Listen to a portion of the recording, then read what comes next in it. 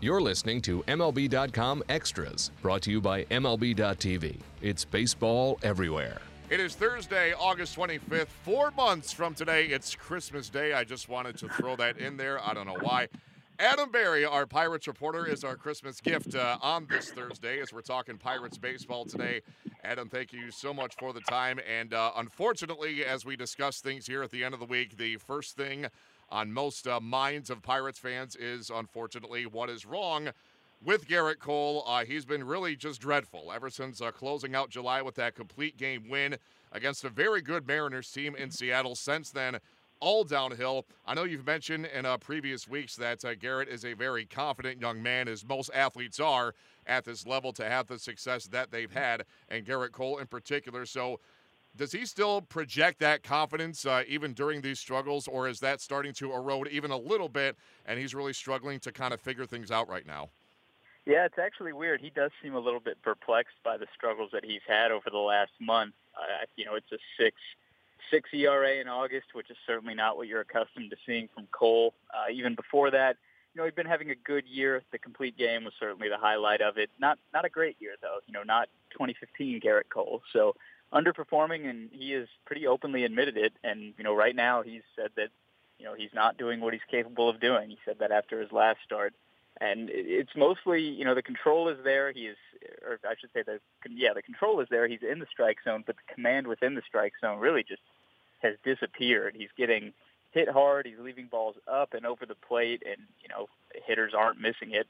He said it's a little bit of, I asked if it was, he was making more mistakes or hitters were just hitting them more often, and he said it's a little bit of both, but he's not even going to lean on the excuse that he's just been unlucky. He just hasn't pitched the way that he's capable of, which, it's pretty hard to predict coming into the season. You think all the question marks that they had and still do have, and to a certain extent on their pitching staff, Cole should be the sure thing.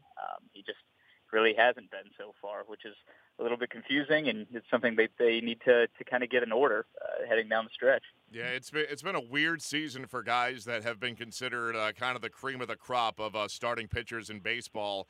I mean, we've seen so many guys slump this year. It's been, Jake Arrieta at times. I think he walked 7 last week, which is uncharacteristic for him. He's had control issues this year. Jose Fernandez just went 4 starts without a win. Chris Sale slumped after starting 9-0. Maybe it's just one of those years where at some point, unless your name is Kershaw, you're going to slump. And maybe that's all that Gerrit Cole is going through right now. And like you said, August is behind him, hopefully. And as we go into September, he can turn over a brand new leaf. And Adam, as for the team itself, it's bothersome enough that the Pirates have dropped 5 of their last 6 games, all at home. And normally I would suggest that, when a team is going this bad and they're losing in front of the home fans, it's beneficial to get on the road and get away from the home environment just for that sake. But as you pointed out a couple minutes ago, they're not just going on the road to any old ballpark. They're going to a place which has been the Bermuda Triangle for them because they get lost every time they go there, Miller Park in Milwaukee. So considering how badly they've struggled in recent years in Milwaukee, is this a good thing or a bad thing that this is where they're heading to get away from the home struggles? Yeah, I guess we'll find out in 4 days whether or not it was good or bad. But I like the Bermuda Triangle thing. I think they typically go with, not the team itself, but people around the team typically go with House of Horrors. Okay. Because it's been going on a decade where they just cannot win at Miller Park. And it makes no sense because they've had significantly better teams than the Brewers the last couple of years. They were obviously stuck in the middle of a bunch of losing seasons before that. So you could say, all right, they just couldn't beat their division rival, but they got swept there right before the trade deadline, and trying to find the reason is basically a Bermuda Triangle in and of itself. You get lost in the numbers and trying to find explanations for it when Clint Hurdle kind of boiled it down to this the other day. They just don't play as well as the Brewers do there. It's really hard to explain. I think they're 19-68 since 2006, which is just a really unfathomable number for a team that's been as good as the Pirates have been lately. And they play the Brewers well at home, which makes it even more difficult to understand. So, yeah, they could really use a turnaround in that right now if they're going to play 7 of their last 38 games at Miller Park. So if they're going to make this wild card push, try to get that second spot over the Cardinals, they're going to have to figure out how to win at Miller Park, and it starts tonight with Chad Cole. Is this something that the team is aware of and something that they, acknowledge that they just can't win at this place? Or is it more of a thing where if somebody brings it up, they say, oh, yeah, the numbers aren't great? Which is it more of? Guys talk about it. I think they recognize it. Clint Hurdle was pretty open about it coming off of this series loss to the Astros at home, just saying, that they haven't played as well as the Brewers have there. It's not something they really enjoy talking about because those are pretty important games that they've lost there, and they play a lot of them, being in the same division. So certainly something they would like to figure out, but it's just kind of one of those baseball things at this point. Like, how do you explain it? You really don't, other than just saying, that's baseball. It's really an odd thing that it seems like, every team in the majors, they have one opponent or one venue that just gives them problems, and it makes no sense. And this is clearly the one for the Pirates that makes no sense, considering how good the Pirates have been in recent years and how just average or below average Milwaukee has been. So maybe this is the turnaround. Maybe this discussion will spark them to a 4-game sweep. We don't know. But something we'll address next week for sure. Adam, to focus on the positive side of things, we saw David Freese get a 2-year extension earlier in the week, and I found it ironic, and this has kind of been a microcosm of how things have gone for the Bucs as of late. The day he gets that extension, he makes the base running gaffe at the end of the game to end the game against the Astros at PNC Park. Nonetheless, more good than bad that day for David Freese. He signs the 2-year contract extension, which begins in 2017. And, I find it great for him that this is a guy in spring training that was brought aboard as, depth, as insurance in case somebody goes down. And at that time, Jung Ho Kang was hurt, so you bring in David Freese, and now he's really become a very integral part of this team, and he's been rewarded for it. Yeah, I think it's just been a good fit for both sides, and it's kind of funny. I wrote about David Freese the off day before he signed the extension, and he talked so much about how comfortable he was in Pittsburgh and how much he loved it. And personally, this is a guy who's been through a lot in his life, and he said he was more at peace personally than he's ever been before. And, that's really just made him love the game more than he ever has. So I asked during that interview, which was in Los Angeles, could you see yourself staying in Pittsburgh for the long haul? And most guys, they're going to say, well, of course I could, because you don't come out and say, absolutely not. I'd rather go somewhere else and test the market. But he was really dead set at that point. He said, I could absolutely see myself staying here. And then a couple of days later, he committed to it for 2 years plus possibly a third if the Pirates pick up his option for that would be 2019. It makes sense. It's a good fit. The Pirates don't have a ton of third base depth in the minors. Jung Ho Kang has been a question mark with the injuries the last 2 years. He's currently on the disabled list. And Freese is really just such a great clubhouse presence in addition to everything that he does on the field. I think Clint Hurdle mentioned that, this can maybe even encourage him to take on more of a leadership role. He stepped right in and he served as kind of a point man between the players and the coaching staff. And I think now he might feel a little bit more comfortable and willing to kind of take some of these younger guys under his wing, because they're going to be calling up a lot of younger guys. They already have even this season. And, Freese is a guy who's seen the top of the game being the World Series MVP in 2011. He's seen some personal struggles, some personal highs, and then, the kind of professional low last offseason of having to wait until March to get even a 1-year contract to play for a major league team. So it's been a great fit this season. I think it's a good fit for the next couple of years for David Freese and the Pirates. Yeah, absolutely. And you mentioned him being in that role of mentoring some of the younger guys coming up through the Pirate system. And one of those younger guys is Josh Bell.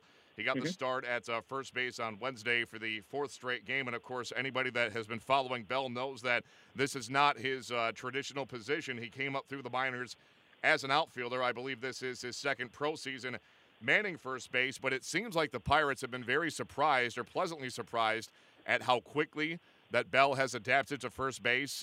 Could we see a long-term fit here, or what do you think the blueprint is for Josh Bell going forward? Yeah, I think he's definitely their first baseman of the future. He's looked shaky at times, just on some of the more complicated plays that he's had to make up here. He's not fluid there, I would say, kind of like John Jaso has surprisingly been in his first season at first base. And another guy, David Freese, made a really natural transition to first base this season as well. Bell still kind of looks a little bit awkward at times over there. But they've said, it's still a work in progress. But his bat brings so much, to the lineup. We've seen it already just in his limited time in the majors that I think he's going to be their primary first baseman heading down the stretch. I don't think he's a 9-inning defender yet, which was something that they wanted him to be before he came up to stay. But, that's what Sean Rodriguez is here for, essentially. If Sean Rodriguez isn't in the lineup, you can plug him in at first in the 7th inning, kind of like they did last season with Pedro Alvarez, like they did earlier this season with John Jaso. And now that Jaso has kind of taken to that position so naturally, if he's not going to be a starter, they can plug him in. They feel totally comfortable with the way that he plays that position, trust him late in games. So I think Bell's defensively still a work in progress, but he's so clearly, such a force in the lineup. It will be for years to come, and they need to kind of see what they have with him at first base, that you're going to see him starting a lot of these games down the stretch. Yeah, got to have that bat in that order, no question. And I'm going to take time for some shameless self-promotion right now. I'm going to be hosting the MLB.com chatting cage on Friday at 5:30 Eastern Time. Our guest, Pirates fans, is going to be none other than Mr. Josh Bell, so be sure to tune in for that. Again, 5:30 p.m. Eastern Time on Friday. Me and Josh just hanging out with you, the Pirates fans, so definitely tune in, ask your questions, and go one-on-one with Josh Bell. And there, I'm going to step off my soapbox now.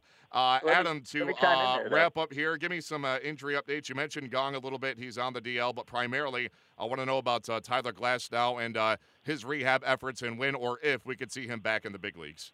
Yeah, and I'm going to back your plug real fast just to say that fans absolutely should listen to that and watch the chatting cage because Josh Bell is a super eloquent, really intelligent guy. A lot of interesting things to say about baseball and life, so definitely tune into that. Can't also wait to see Matt. Yeah, as for the injuries, Jung-Ho Kang is progressing fairly well. He's begun some kind of minor baseball activities. He's playing catch. He's not yet picking up a bat. He's dealing with that left shoulder subluxation, which is not quite a dislocation. Basically, the socket popped out and popped right back in, so there's some inflammation around there. Doesn't sound like he's going to be back anytime soon, which is why David Freese is playing third and probably will be the primary guy there for the next couple of weeks. Tyler Glasnow is scheduled to make a rehab start with AAA Indianapolis sometime this weekend. I would expect Saturday.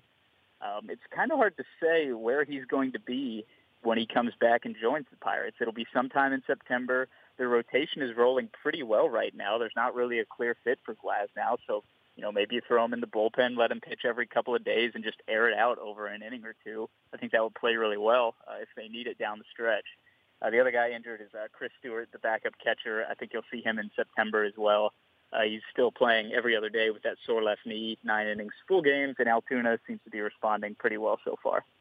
All right, and Adam, that's a good place to wrap this one up. And it's this time next week, I'm sure we'll have a lot to discuss, maybe good or bad, or good and bad about this upcoming 4-game series in Milwaukee. We'll see if the Pirates can finally get those elusive wins in Milwaukee that have not been there for the past decade or so. Adam, great stuff today on this Thursday. We'll do it again at this time next week. That's Adam Berry. I'm Matt Waymire signing off for MLB.com Extras, Pittsburgh Pirates. MLB.TV Premium, the #1 live streaming sports service, is celebrating 13 years. Watch every out-of-market regular season game live or on demand in true HD. Real-time highlights, live look-ins, pitch tracking widget, and more. MLB.TV Premium includes a free At-Bat 15 subscription. Watch live baseball on over 400 mobile and connected devices. Watch at home, in the office, or on the go, every night, on every device.